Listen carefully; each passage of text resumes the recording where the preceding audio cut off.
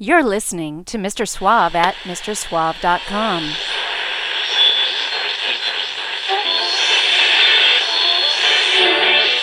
Quiet, numbskulls, I'm broadcasting. It's a mod world. Mr. Rockford, this is the Thomas Krause School of Dance and Contemporary Etiquette.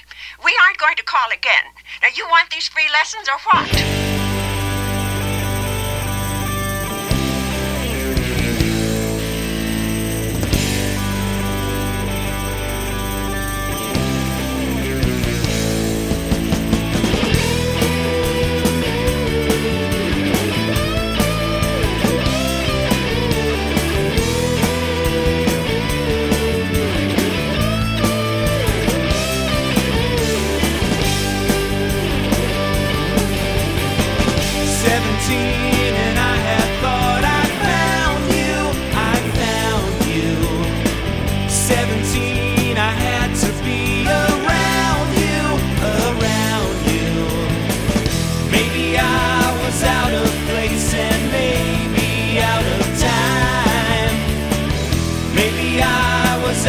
Touch and maybe out of my mind, but I thought you could be my morning star. That's what you are, shine like a morning star. That's what you are to me.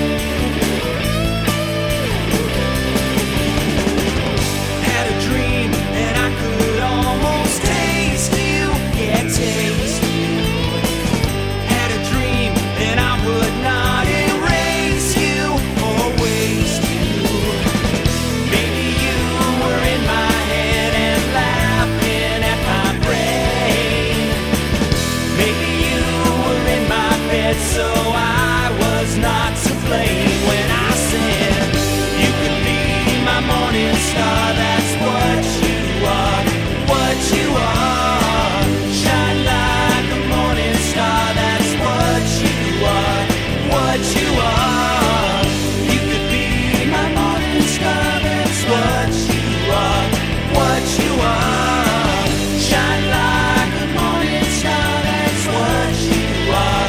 What you are.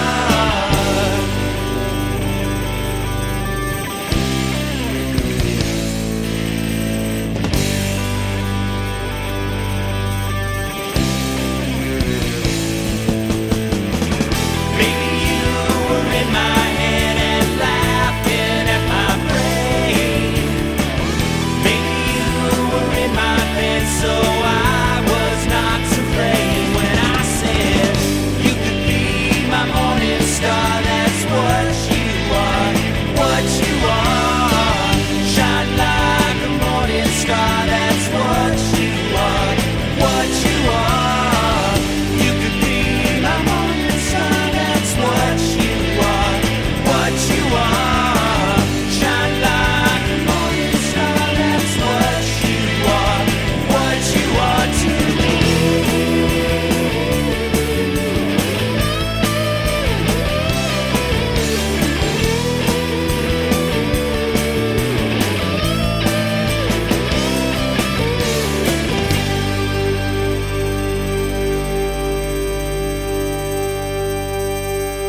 Want to get Capone? Here's how you get him.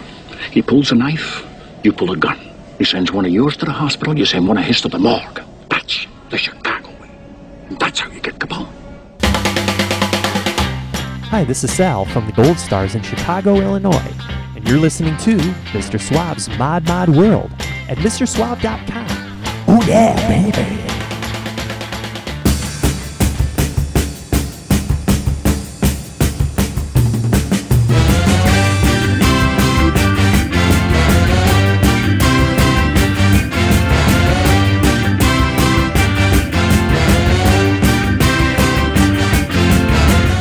Howdy, hey kids, here we are back again, back with Modcast number 43, for those of you keeping track. I mean, I have to keep track, right?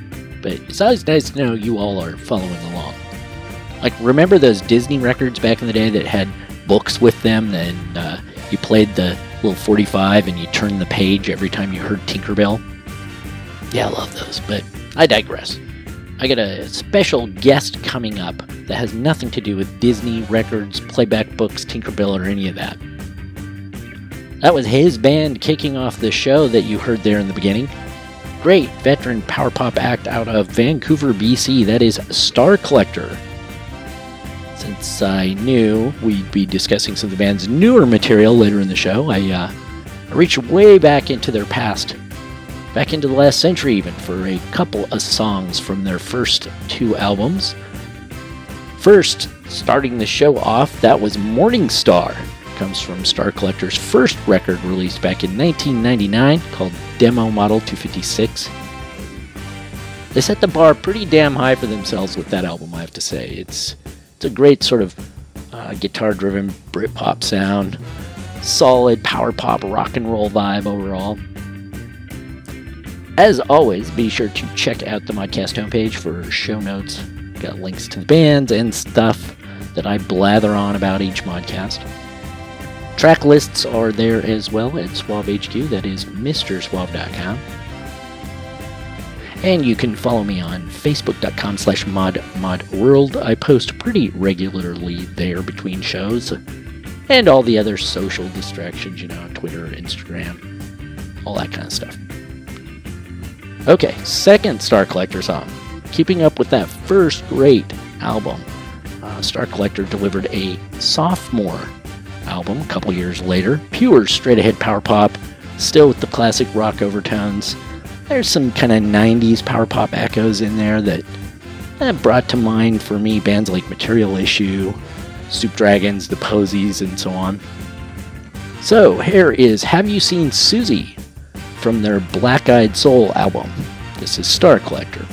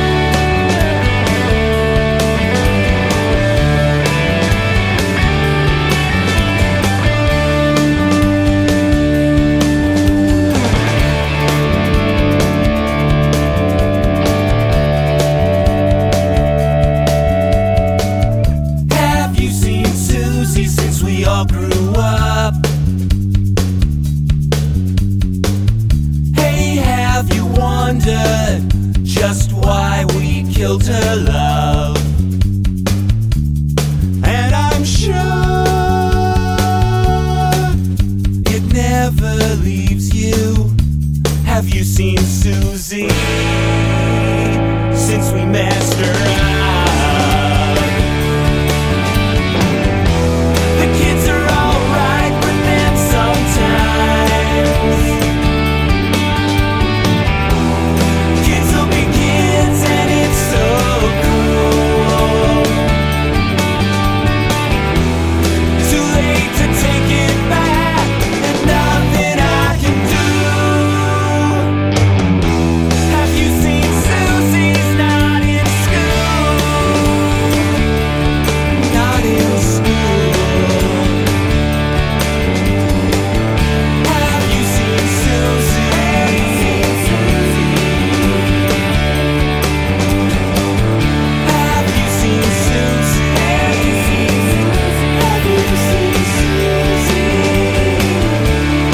you seen Susie? Have you seen Susie?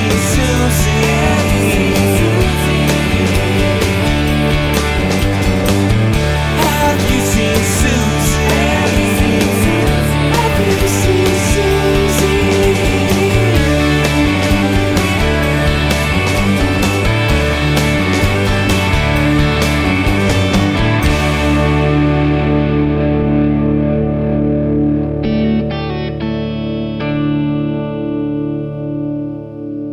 What do you want now, Slim? The partners have decided and you's got to go, brother. Oh, yeah? Now, Dynamite, don't be like no fuse you can't put out, you dig? See, now that's your motherfucking problem, Slim Sterling. You always the fool bringing a kitty cat to a dog fight.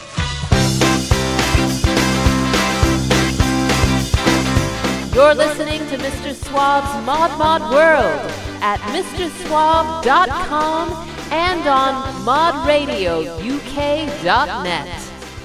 All right, we just heard Star Collector doing Have You Seen Susie? It's off the 2001 release Black Eyed Soul album. I believe that's right, which I think was the second album by the band. And we'll know in a second because joining me right now is Vic Wayne from Star Collector. Vic, thank you for taking the time to be here and chat with us about the music. Oh, well, thanks for having me, Mr. Suave. Should I call you Mr. or should I call you Rob? Now you can call me whatever you want to call me, Mr. Rob. I'll answer to pretty much anything. Shaken martini, whatever. Okay. Yes, you are correct. That is from our second album, Black Eyed Soul. That's right. Yeah, Black Eyed Soul. And this is something that's interesting to me. That album was from 2001. Is that right? It is. Okay. And it was your second album. So, you had been around doing some stuff for a while. And obviously that was a while ago. And I have to get right to this because this is 20 years ago, literally. And it's exactly the kind of music I listen to. It's all the influences that I love. It has everything about it. I love I'm your flattered. sound. Thank you.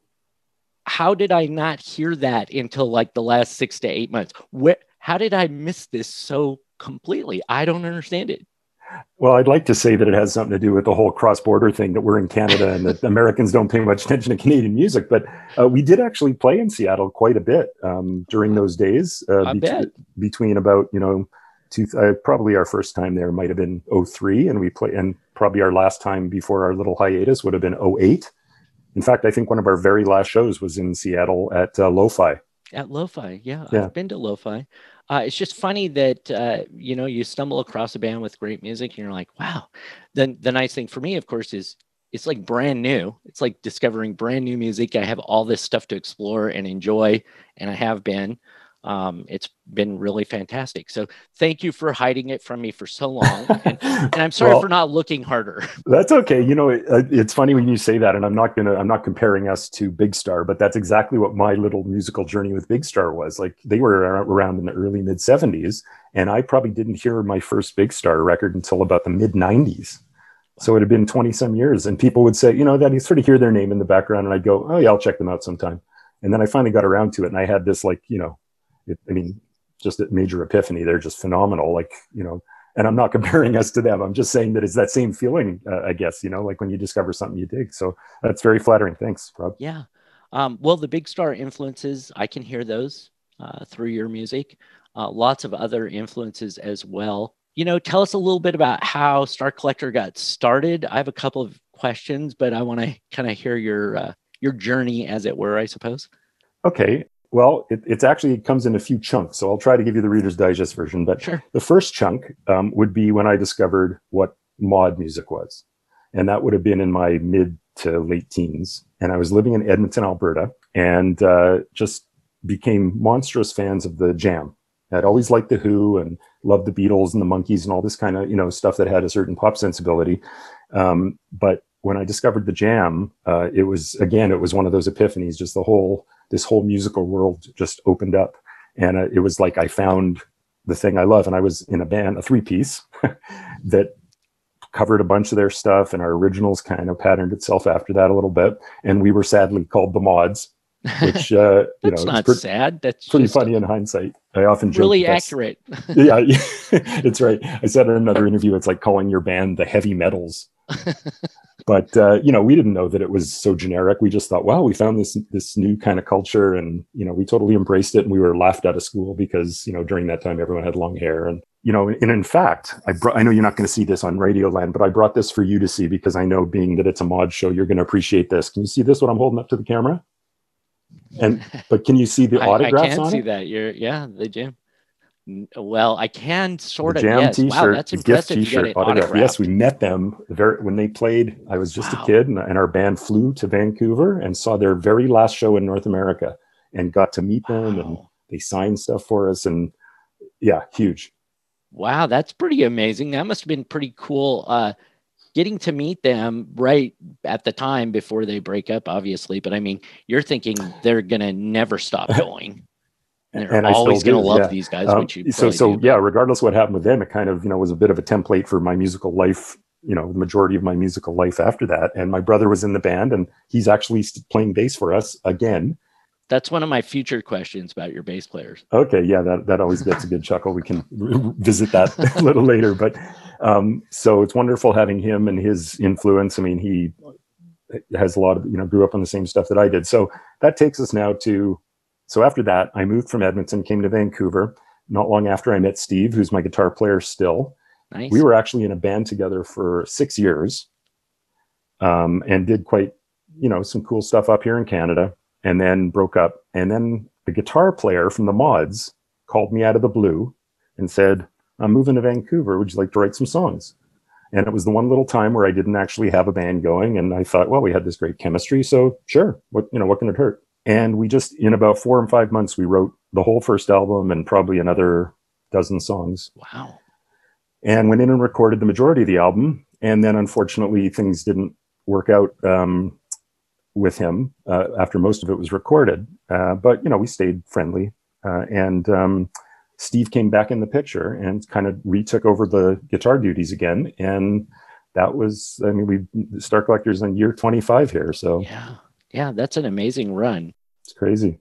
Yeah. And you guys, you do, obviously really looking at, online, that era of, I don't know, late 90s to mid early 2000s, right? Like where the first 3-4 albums come out seems to be like when you were really hitting your stride, obviously.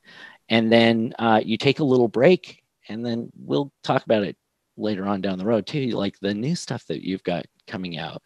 But yeah, it's pretty cool that you got to meet one of your heroes at a concert like that in the Jam. Yeah, it was pretty cool. And then the other thing that I happened to bring, because again, it's a modcast. Yeah. I don't know if you can see this, but yeah. So this is a book called The Jam, The Day I Was There.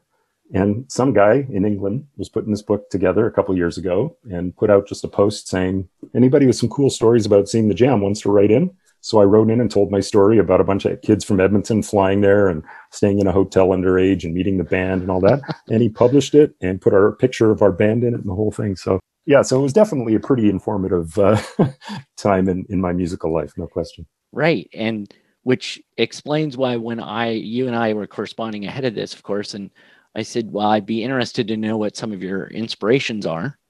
Mm-hmm. And you had several really cool things, one of which was now easily explained by your love for the Jam. What was that? The song Start by the Jam. And the reason I chose that one, because, I could have chosen a ton, is that was the very first song the Mods ever played. And it was the very last song the Mods ever played. And we've covered it in Star Collector. I got a T-shirt made with the 45 on it. And in fact, I'm wearing it on the picture on the album, back of our album cover. So that song has been, and the thing too about it is it's got that total, Beatle bass line thing that everyone laughs about, but it just combines so much of what I love into this 3 minutes of perfect pop. It is 3 minutes of perfect pop, and we're going to listen to it right now. We'll be right back. Boom.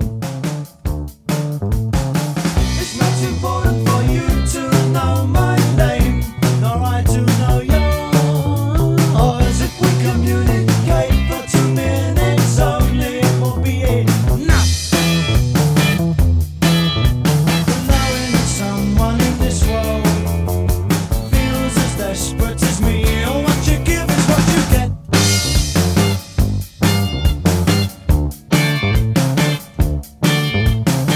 It doesn't matter if we never meet again, but we have said we'll always remain.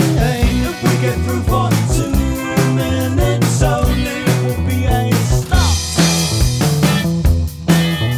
But knowing that someone in this life loves with a passion called hate, and what you give is what you get.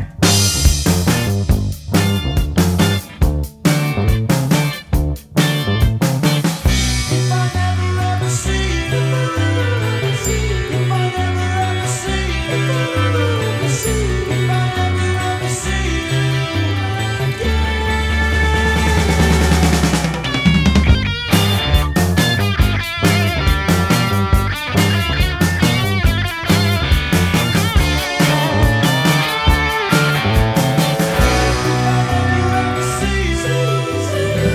If I never ever see you, if I never ever see you again.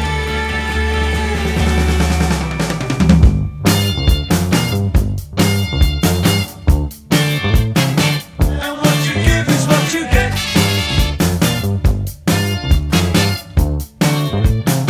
And what you give is what you get.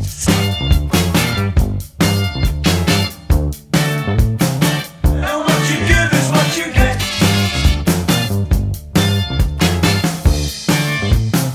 And what you give is what you get.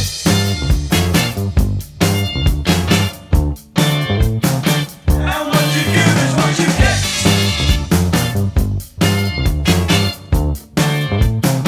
And what you give is what you get. And that, of course, was Start by the Jam, one of Vic Wayne's big inspirations. And he, lucky guy, got to meet them back in the day when he was getting started as a musician with maybe even before Star Collector, I guess, right? Yep. Technically. Yep. So we're here with Vic from Star Collector, just chatting about music, getting an idea of some of the things that inspired him. Besides the Jam, I mean, that's a big inspiration for probably a lot of listeners and musicians who listen. So Yeah, for sure. I mean, I can talk about the Jam for an hour, so we don't want to spend the whole time talking it doesn't about have them. to be a Jam show. That is true. We talk about a few others because you Sure. you had told me about a few inspirations. I'm like, yeah, I would love to play the songs from all of them. I can't play every single song. No problem. Because We I can want to talk play about 'em at your least. songs later. Yeah. We'll get to those. But yeah, some of your other inspirations were pretty cool as well. To me, the obvious one, no surprise, The Who. And you had mentioned The Real Me from Quadrophenia. Yeah. So for me, The Real Me might be my favorite song of all time, rock song of all time. And because there's something, I mean, the obvious drum and bass stuff is just unparalleled in rock. And Twistle and Moon are just at the absolute top of their game.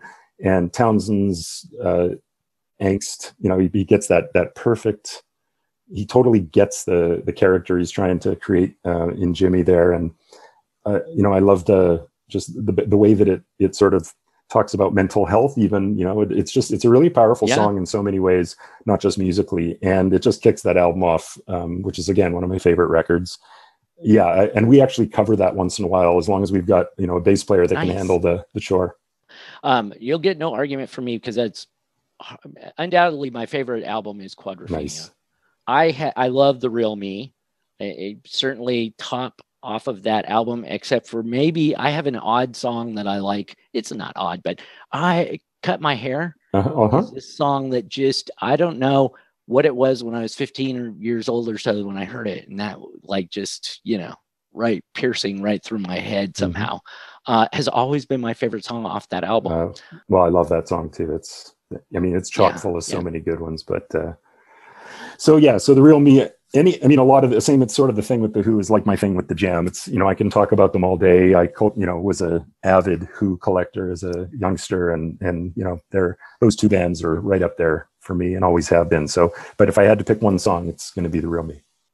And that informs our live performance too. Sometimes people say, what's going to a Star Collector show like? Well, it's that kind of level of energy is what we strive to Wow, to create. You've really set the bar, right? Yeah, achieve it. Yeah, well, I'm not saying we achieve it. I'm just saying that's what we strive for. And that kind of aspiration probably comes out in your love and passion of the music. So you had a couple of others that were not as obvious maybe for the whole mod thing as the Jam or the Who, but great songs and inspirations. Where are those? Okay, so No More Mr. Nice Guy by Alice Cooper. I've talked about this one a couple times too in the last little bit. And the reason that that's such an influential song for me is, as a real little kid, the two bands that I remember hearing a ton at my house was the Monkees and the Beatles. And I loved them both. And I still love them both. In fact, I named my band after a Monkees song. Yes, I was getting to that question eventually too. And then when I was about 10, my mom and I were at a pizza joint in Edmonton. I don't know why it was just the two of us. There's 4 kids in my family, but for whatever reason, it's just my mom and I. And this was the days when they had jukeboxes. And somehow that song came on the jukebox, and it was just like, mind blown. Synapses just started going. And so I often refer to that moment in my musical life as that was the song that kind of bridged the gap from that 60s British pop thing that I grew up, that I loved as a 4-year-old. And then, got me to be able to appreciate Aerosmith and Led Zeppelin and some of the really good sort of garagier rock, kind of riff music too.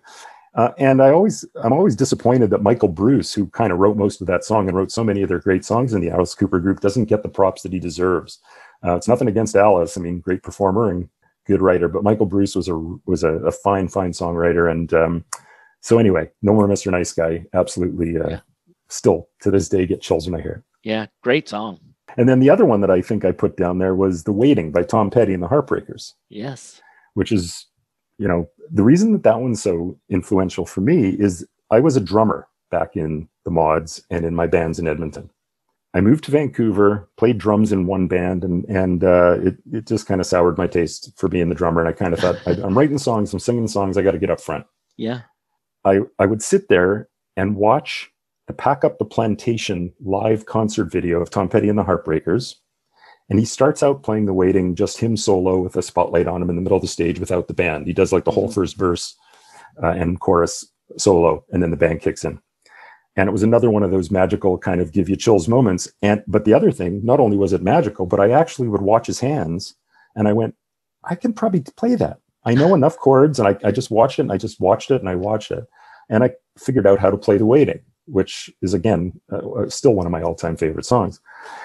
And that moment was what allowed me to actually learn to be a guitarist, were those moments of sitting there. And so, that was, you asked me for influential songs. So yeah, exactly. That's definitely influential for me. I'd still be a drummer probably, if not for Tom.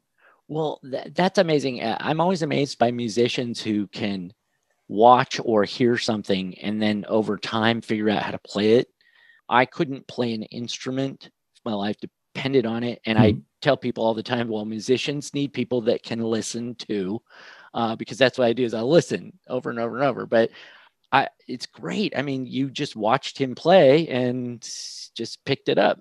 Just kept hitting rewind and kept hitting rewind. And that was the song that gave me enough confidence to actually switch to guitar. So that was a big moment influentially too. And I know I didn't send these to you, and I'm not going to belabor them because we only have so much time, but I did make 2 more quick notes about performers or songs that influenced me. And one is the band The Grapes of Wrath. Are you familiar with them? They're a Canadian band. I vaguely.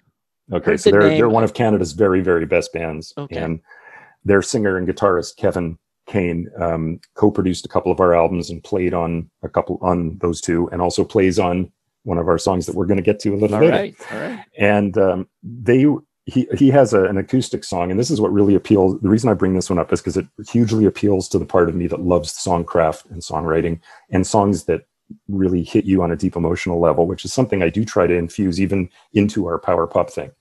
And he has this song called All the Things I Wasn't. If you haven't heard it, all I can say is go and get it. It's about 2 minutes and a bit of just mostly him on the acoustic, and it's unbelievable. So Right. that one. And then the last one is Echo and the Bunnymen. Big Echo and the Bunnymen fan. Oh yeah, that's great. I love when people have kind of eclectic influences and inspiration, as opposed to if your only inspiration was the Jam or the Who, would end up being a little bit limiting. But Yeah, when you kind of yeah. broaden this horizon and have these other things out there that you're listening to that are also influenced by those, probably in some ways, maybe. But yeah, I appreciate that a lot. And that's why I always ask people, what are your influences and inspirations? What made you want to pick up a guitar or the drums? The Monkees and the Beatles, you know. Mhm. When you're a kid, I totally get that. Mhm. Or an adult. Well, or an adult, that's true. Yeah, I think that's the thing about being a musician, and especially about being a songwriter, I think, is that you learn over time what you wrote that actually stands the test of time and what you wrote that's actual shit. Like you think it's Sure. good, and then a year later you're like, oh, ouch. And over time, as you write stuff, as you're writing it, you get to have that bullshit filter start to kick in. Right. So you don't have to wait until after the fact. Yeah. And the people, all those influences that I mentioned, Weller, Townsend, Tom Petty, Michael Bruce and Alice Cooper, Kevin Kane, the Bunnymen guys, Ian McCulloch, they all passed that bullshit detector thing for me in spades. And I think that's why they're also important to me. When you become a good writer is a good editor. Yeah. It's the same in music, and whether it's, I suppose, whether it's the music or the lyrics, it's kind of the same.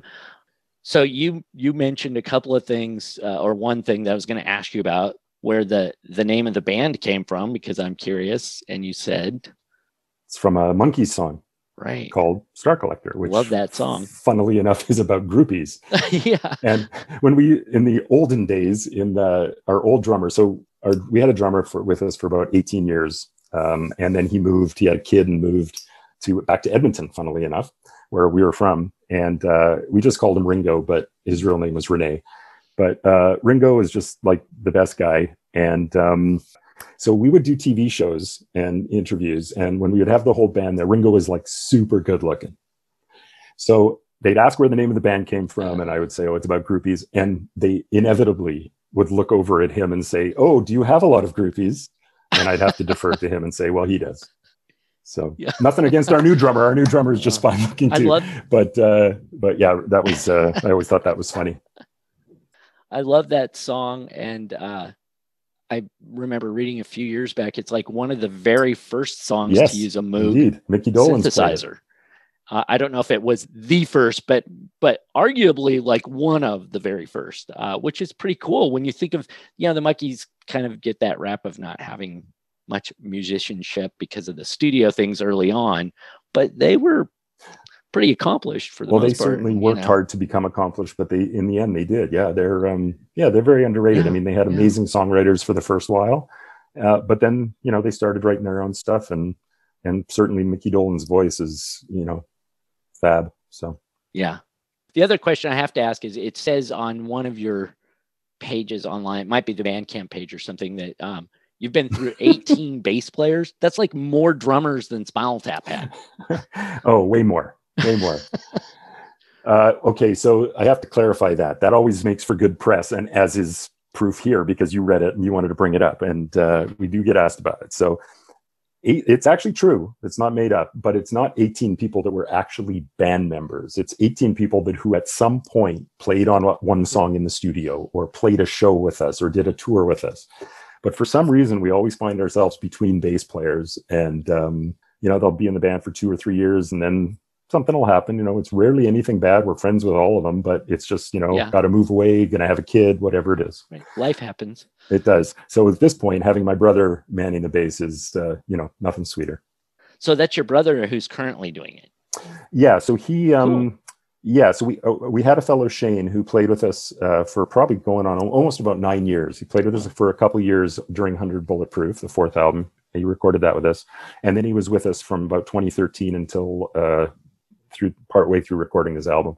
And so we parted ways during the recording, and my brother came back in. So Shane actually plays on a few of the songs on the album. We kept his tracks because he did a great job. And then my brother Adam plays on most of the rest. Oh, well, that's cool. Keeping it in the family kind of is always a good thing, I suppose. Well, and I've played with Steve for so long that it's like he's just another brother. It's like having So triplets. Steve, your guitarist. Yes. You and he have been like the the heart and soul of Star Collector, like the two of you for the most part the whole time, and then you have these bass players and then maybe some drummers that come and go, or well, no, Ringo was with us for 18 years, so long time. All right, yeah, so the three of you were really solid. Okay. The three of us were pretty solid for the longest time, but then when he had a kid and said, I just got to move, it's too expensive here in Vancouver and just need a change, so he and his wife and their little boy moved, and just as fate would have it, our current drummer, Adrian, who's celebrating 3 years with us this month, he was in another really cool band that we had played a lot of shows with for quite 15 years, probably, called the Orchid Highway. And they were a little more 60s, a little more, a bit more of that psychedelic thing, but certainly in the same wheelhouses as what we do. Yeah. And, we would go see them. They'd come see us. We played lots of shows together. We did some touring together. And in fact, their keyboard player, Derek, was the one who actually got us back together after our little hiatus. We took about 4 to 5 years off to do other stuff. I had kids, and Ringo opened a restaurant, and Steve became a marathon runner. Wow. Yeah. And we just it was just really naturally took some time off between about beginning of 2009 and 2013. And in 2013, Derek, the keyboard player for the Orchid Highway, said, I'm just putting together this little Christmas gig thing with this fun band at this little club. And I've got Steve and Shane in the Christmas band. How would you feel about doing like just a mini reunion, like 3 or 4 songs? And we hadn't played together, but we'd all stayed friends. And Derek's a great little guy. And I just said, okay, sure, why not? And he said, okay, I knew if I could get you, I could get Ringo too. and Ringo joined in, and we had a really fun night. And it was so much fun that we decided we'd keep playing shows. And we didn't actually do any writing. We just played shows for about 4 years. Wow. Yeah, just having fun. Just having fun. Yeah, it really was just having fun. And then in 2017, some pretty heavy shit came down in my, I don't know, can I swear on the modcast? Yeah, okay. That's fine. Some pretty heavy shite. It's okay. Yeah, came down in my life that kind of inspired me to start writing again seriously. And I never like to be vague or evasive about it, but it's not specifically my story to tell, but it was some stuff that happened in my world that was very chaotic and dark and powerful. And it led me to start writing songs. And after I wrote the first one, everything just flowed out. And I know we're not playing a ton of our new album, but and I don't want to get ahead of ourselves, but the first 6 songs on Game Day are basically like a song cycle, I call it. I mean, you said Quadrophenia is your favorite album. It's almost like that portion of the album is kind of like a theme. Yeah. Well, we could play some of those because you have a couple that you had highlighted, and I love that album. So why don't we start at the beginning? Game Day. We'll listen to that right now. And then we'll talk a little bit more about that album in just a second. Sounds good.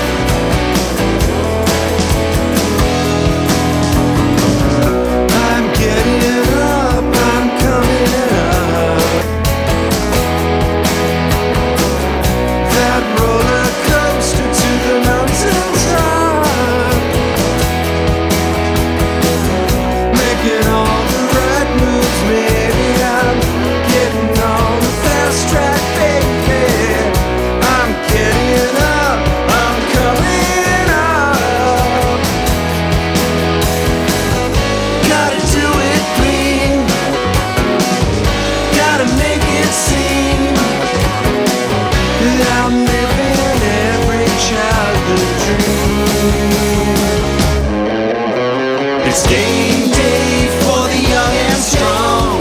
Game day, play it out on the lawn. It's the same way that I knew all along. I never knew me at all.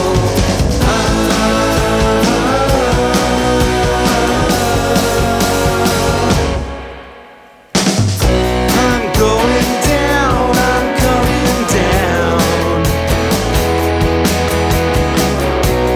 Tripping off the merry-go-round. Getting off the helter-skelter. I'm searching for the fallout shelter. I'm coming down, I'm going down. Gonna do it clean. Gonna make a scene. 'Cause I'm living someone else's dream. 'Cause it's game day that's come and gone. Game day played out on the lawn. It's a shame they didn't know all along. They never knew me at all. No, they never knew me at all.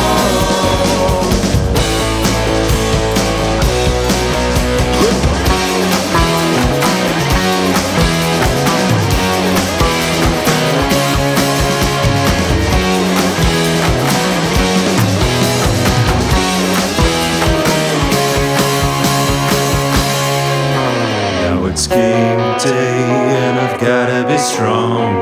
Game day's played out on the lawn.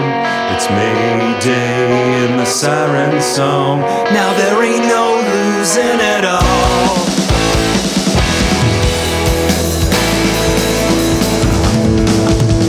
It's game day for the young and strong. Game day played out on the lawn. It's the same way that you knew all along. You never knew me at all. No, you never knew me at all. You never knew me at all. Now there ain't no losing at all.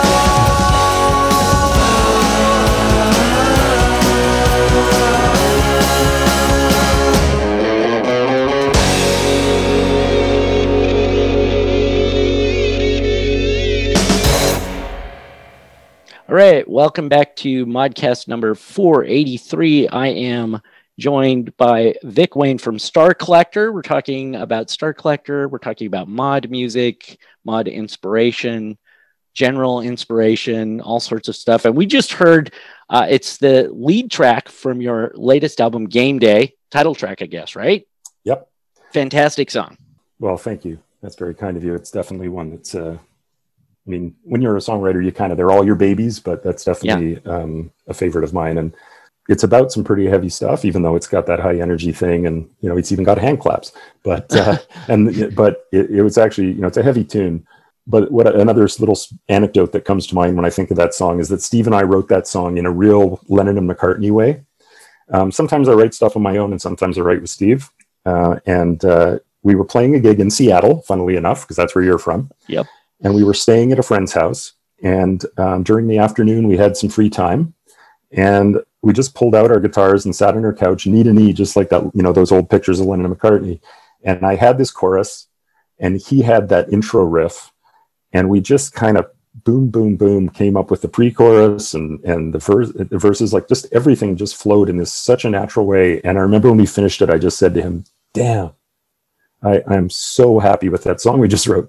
So I'm quite thrilled that it turned out the way it did and that we could actually open the album with it, because not only is it a good album opener, but it's also quite meaningful to me. And it really sets the stage for what the emotional tone of the record is. That's fantastic. And you did that in essentially one sitting. Well, yeah, I had the chorus already and I had the title, but the rest of it was done pretty much in that afternoon. Yeah. That's impressive. Yeah. Sometimes the best ones come quickly. And this album, how long did it take you to put the whole thing together? Because it sounds like you're saying that the first half, at least, is kind of all one side one. I don't, if it's. Yeah, so the first 6, there's 10 songs on it. We recorded 11, but the first 6 are this song cycle. And then after that, I kind of refer to the other ones as standalones. They're just songs that are not necessarily a part of the theme. Sure. But we did feel that they all flowed together well as an album. And so, yeah, I started writing in 2017 and finished writing most of it in sort of mid 2019. And then we went in and started recording at the end in December of 2019. And then fortunately, our drummer, Adrian, who's not only an absolute killer drummer, which you probably listening to that last track, I mean, holy moly, the guy's just amazing. But he's also an incredible sound engineer. And so we were able, after we did the drums in big studios, we were able to just do all this overdubbing literally either in his home, or he'd bring his rig to Steve's house and we'd do some recording there. Like, it was really that sort of home recording vibe. But the thing about it is having somebody that's in the band that has that talent and the equipment and a great ear for being an engineer is that we have the luxury of time. And of course, COVID gave us even more. Yeah, no kidding. To be able to just kind of do it and get it right. And, I've either produced or co-produced pretty much all the albums before, but this is the one time that it took a year to do. And I'd never taken anywhere near that time before. And I'm sure there were moments where Adrian was like, well, he told me the other night, just, like where he'd be like, I can't believe Vic's telling me to redo that whole mix and just put the bass up 0.5 of a dB. But then, he said, okay, but we're getting some pretty good reviews on this thing and getting lots of play. He goes, so I'm going to remember that next time I'm doing a project. I'm not going to, get upset. So a bit of a taskmaster, I suppose. But, it's just that when you have that amount of time, you might as well get it right to the point where at least you're happy with it. And then you put it out there and you can be proud of it. And, if people shit all over it, well, that's their call. But luckily that hasn't been the case. You got it right. You took your time and did it right. I mean, geez, it's a fantastic album. Like I said, I enjoyed it very much.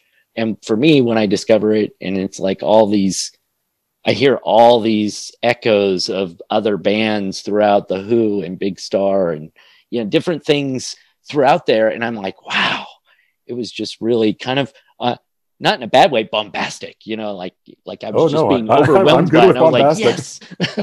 No, bombast is, that's my middle name. I got no problem with that. I like a little bombast here and there. So yeah, you guys nailed that. You're right. You're probably fortunate to have a great sound engineer on side like that. And absolutely. And a killer guitarist and bass player. I mean, I feel very lucky to have such talented people to be able to, I'm a pretty hack of a guitar player. So I wouldn't say that. But. Well, that's because everything you're hearing that sounds good is actually Steve. Anything that just sounds like someone slashing away at a Rickenbacker, that's me. Anything that actually has fingers moving anywhere, that's Steve.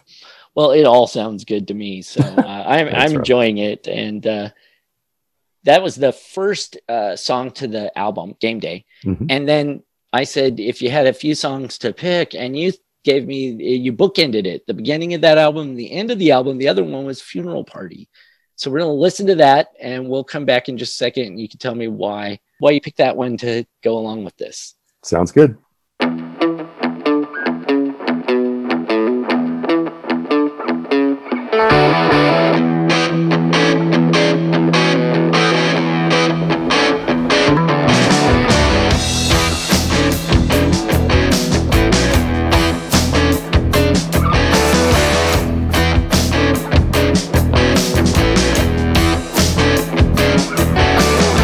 Let's get this party started. Let's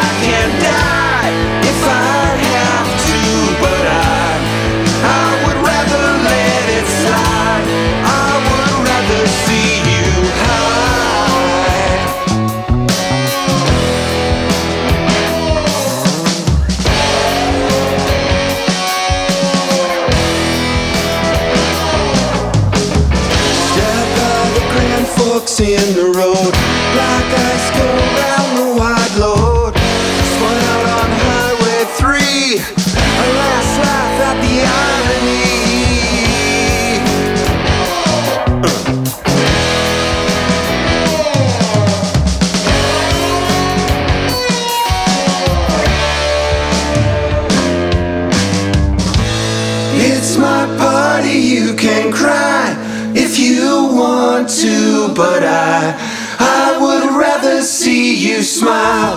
What's the point in asking why? It's my body, I can die if I have to, but I would rather let it slide. I would rather see you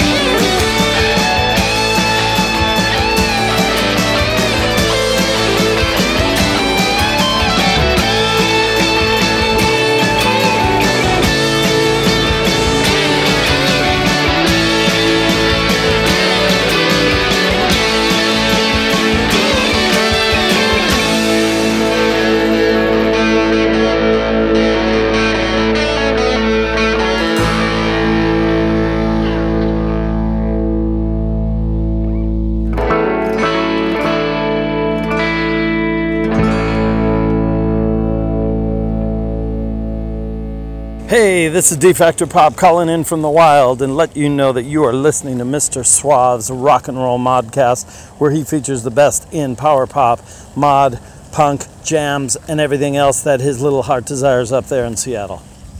All right, you are listening to Mr. Suave's Mod World, as always, at MrSuave.com. Don't forget to spell out the Mr. Back in the day, people would forget to spell that out and find all sorts of weird things when they got it wrong. Now I'm pretty lucky. Most people can find me online, so I'm happy about that. Most people will be happy to find you online, Star Collector. Should I put a link up to the Bandcamp page, or is there a website that you would rather I point people to find you when they go looking? You know, we're on all those streaming services, so whatever you feel like. I mean, Bandcamp is great. It's if you had to pick one, sure. And Okay. our Facebook page kind of serves as our website these days, you know, and we do post on that quite often. So probably the Yeah. Facebook and the Bandcamp page would All right, be the I'll best way to go. I'll put a couple of links up there. Thank you. I just always try and figure out what does a band. I'm not always talking to them like I'm talking to you. Sometimes I'm just finding stuff and then linking to it. So I always like to ask, though, where do you want people to go and find you? Everywhere. Yes, everywhere. Anywhere. That last track was actually the last track, I think, from the album Game Day. That was Funeral Party. What can you tell me about that? Well, it's a tough call when you ask me to just pick a few songs. So, you know, Right. because like every song on this album has a story, but I think Game Day was kind of a good example of that first 6-song cycle. So I thought, let's just leave it there. One song about that from there. And then out of the other 4 at the end, the reason I like Funeral Party as a story is this. So first of all, I mentioned our old drummer Ringo, just the salt of the earth, nicest guy you could ever, funniest guy in the world, always had us in stitches whenever we would go on tour. And so the idea about the song is actually this. It's actually, you know how there's that saying that people will say, oh, well, when I die, I don't want people to be sad. I want them to have a party. Right. So that's where the term funeral party came from. And I thought, of all the people in my world, in my life, who do I know that would really want to have the best party if they died? And it was him. So I wrote that song about him. And there's lots of inside jokes and inside, bits in there that only he would get. But for the most part, that's the gist of the song. And the other reason that I chose that one is because it's a little different. It's kind of got a swampy, almost like Led Zeppelin kind of vibe going on there. Like the drum and bass part is kind of swampy, and it's almost halftime kind of stuff. It's not that straight ahead power pop thing. A bit more 70s maybe in there. Mm-hmm. And my brother Adam just played some incredible bass on that song. Like there's moments that every single time they'd come up and Adrian and I would be mixing it, we'd be hearing it for the 483rd time, which is the same number as your Modcast, funnily enough. And my favorite number, by the way. And we would still stop during those moments and just oh, we both just like exhale, like, damn, that's the coolest bass stuff. So love Adam's bass playing in that song. But lastly, I mentioned Kevin from the Grapes of Wrath. He lives in Toronto now. We used to live in Vancouver when we worked with him, but we've stayed friends and stayed in touch. And I thought this song it's got this ending that kind of vamps. And I had this idea that I wanted to hear a guitar duel. Oh, okay. So we put Steve on the left speaker, and I thought if I can get Kevin to play on the right speaker, the two of them can just have a frickin' guitar duel and just take us to the end. And the way it turned out, and this is the interesting part from a tech perspective, is that Kevin didn't actually have Steve's part in the mix when he recorded his. So it wasn't like an actual duel where they were in the same room. It sounds like it. But Kevin came up with this stuff, and Steve already had a part, but he hadn't recorded it yet. And when they got put together, it was like magic. It was almost like we didn't have to do anything more. Steve had to make a couple minor adjustments, but for the most part, it just kind of ran just like swimmingly. So, you know, and then Adam and Adrian and I are just kind of like crashing and bashing away to try to keep up with the two of them into the sunset at the end. So it does have a bit of a 70s vibe to it. I think you're right, a little bit. I have to ask, you sort of alluded to this. Ringo's still with us, right? Oh yeah. He moved to Edmonton. Yeah. He lives in Edmonton. And how does he feel about his funeral party song?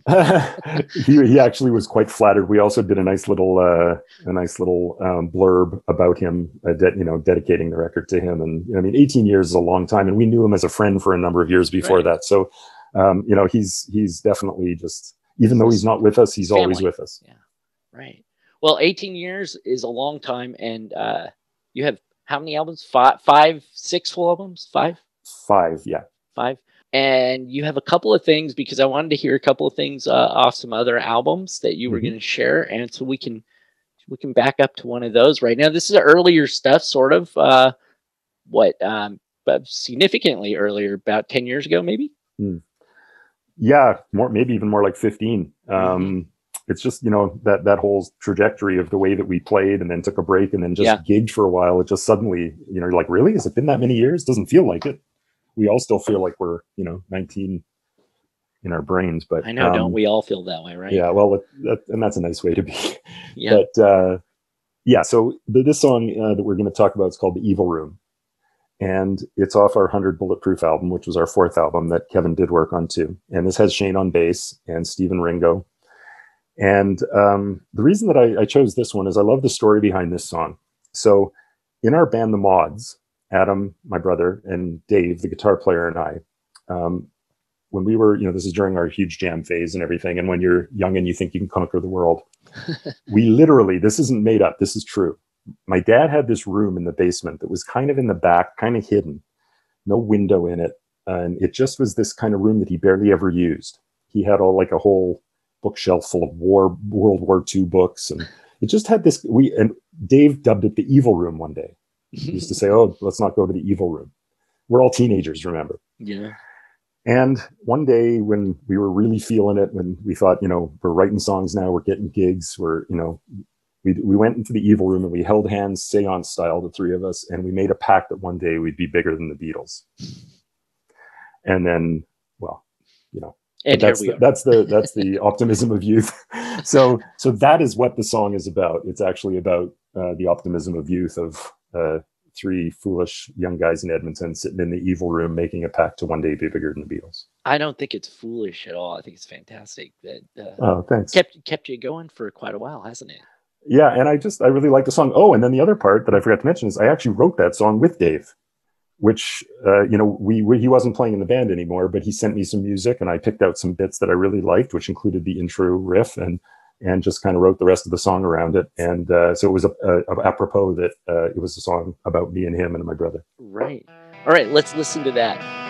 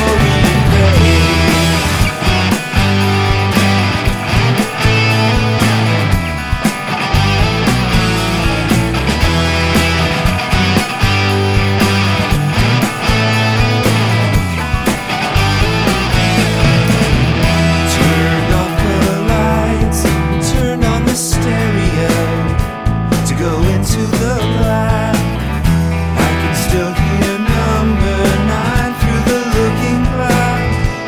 The Faustian pact, never to look back, made a deal.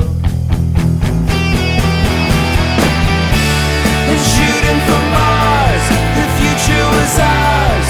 The future was open, wide like space. We wish for the stars, was that so bizarre? The stars were the faces of Dorian Gray.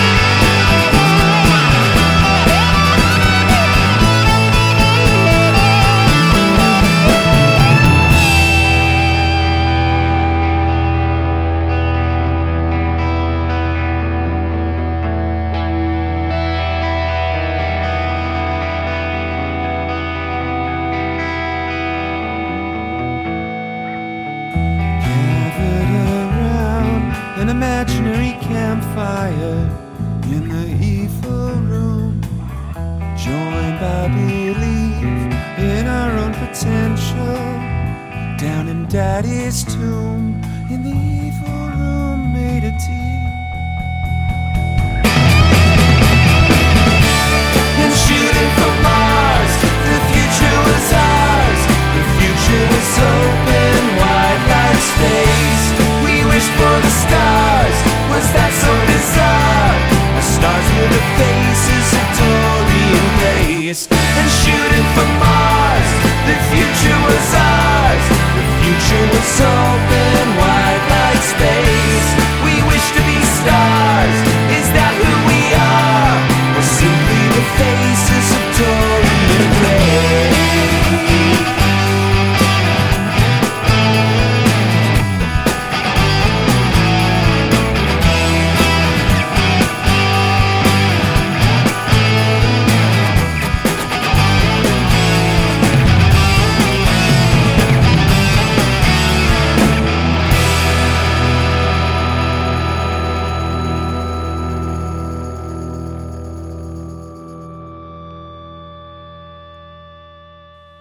All right, we are back with Vic Wayne from Star Collector. That was The Evil Room. It's from 100 Bulletproof, your 4th album.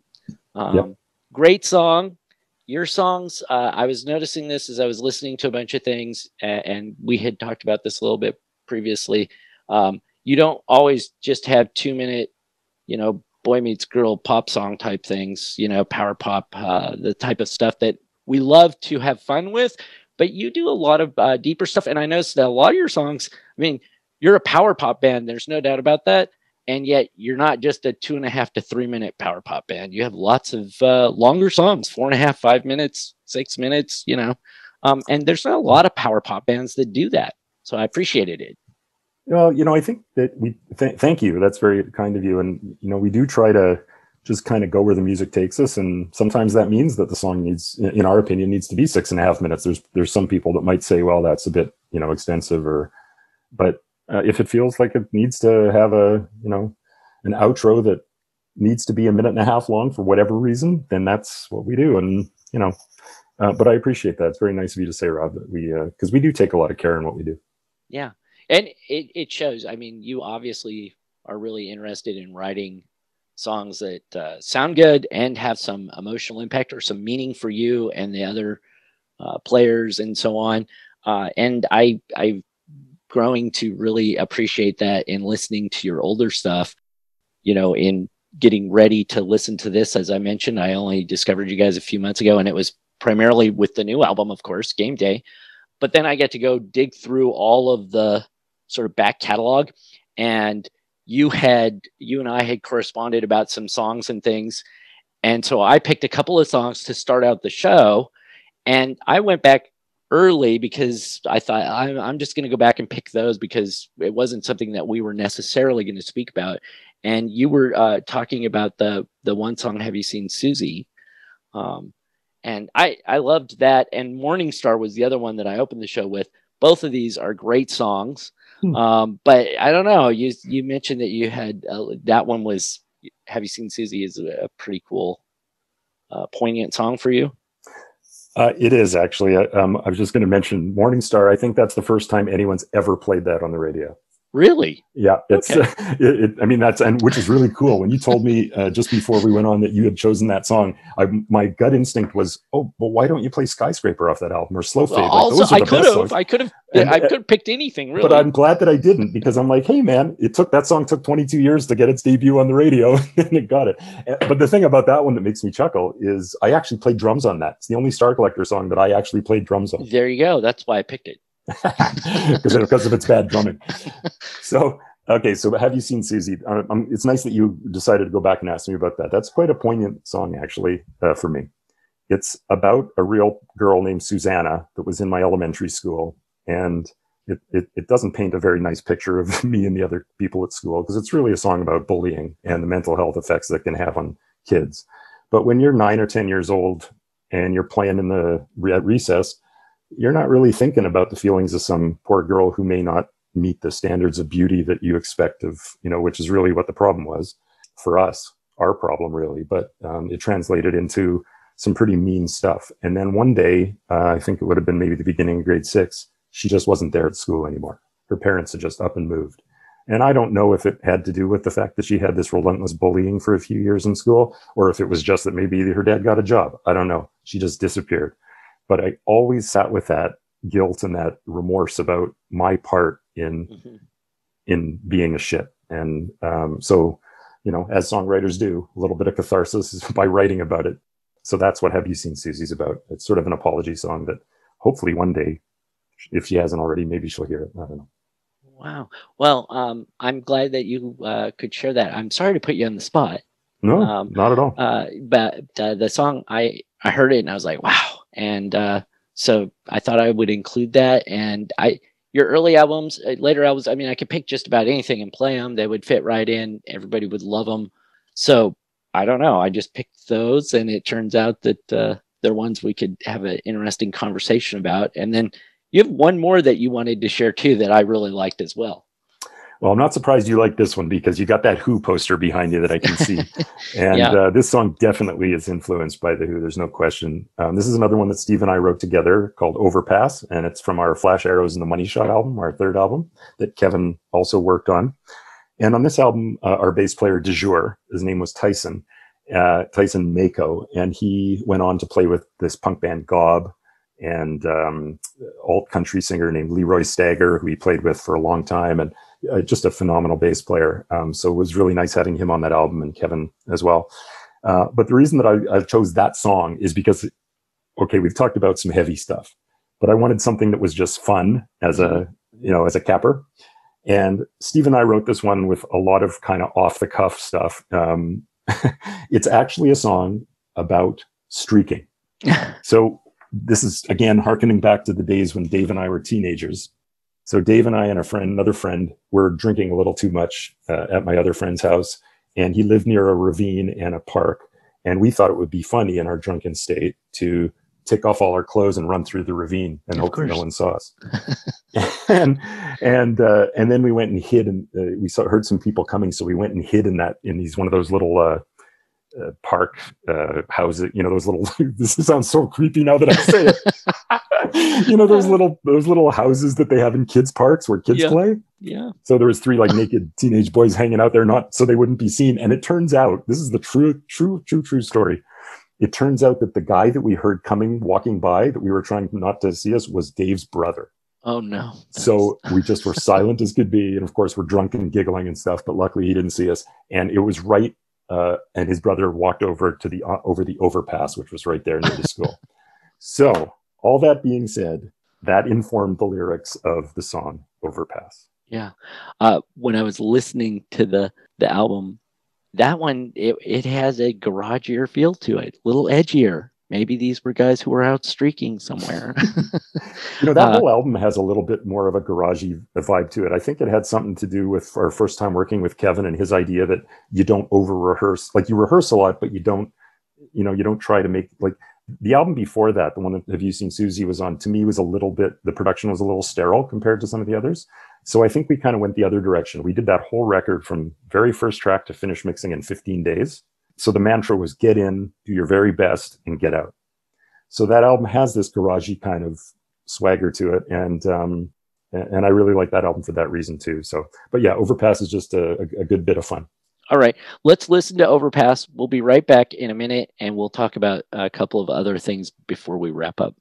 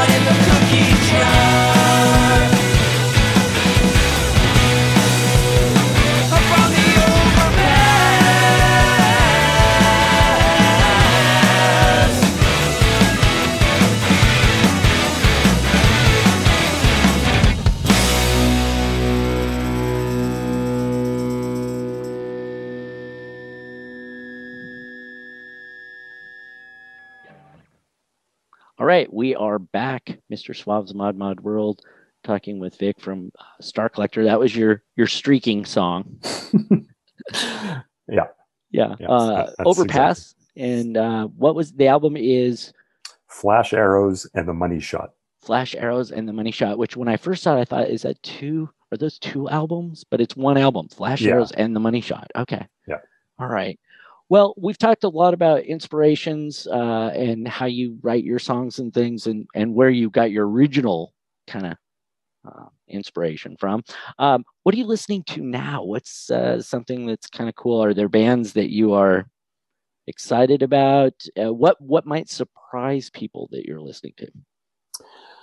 Okay, well, I'll start with a few. I jotted down a few when we were talking about some of the people that I'm listening to right now. And this has a lot to do with this, the power pop community, as they call it, has been unbelievable in supporting our record. But it's also all these different podcasts and shows and other artists that have this amazing community, and they all support each other. And when you listen to some of these shows, you catch on to all these other songs and artists that you go, oh man, it's like we were talking about at the beginning. We're bringing it all back full circle to the Big Star moment, right? For me, or, you just go, wow, like, I can't believe I didn't listen to those people before. Or maybe it's their first record. But so there's a few artists that have records that are just out now that I've really enjoyed. Like there's a fellow named Jim Traynor who has an album out called Staring Down the Sun, which is phenomenal, top to bottom. And a fellow named Kevin Robertson, who's in a band called the Vapor Trails out of Scotland. And he just did a solo album called Sundown's End, which is also incredible.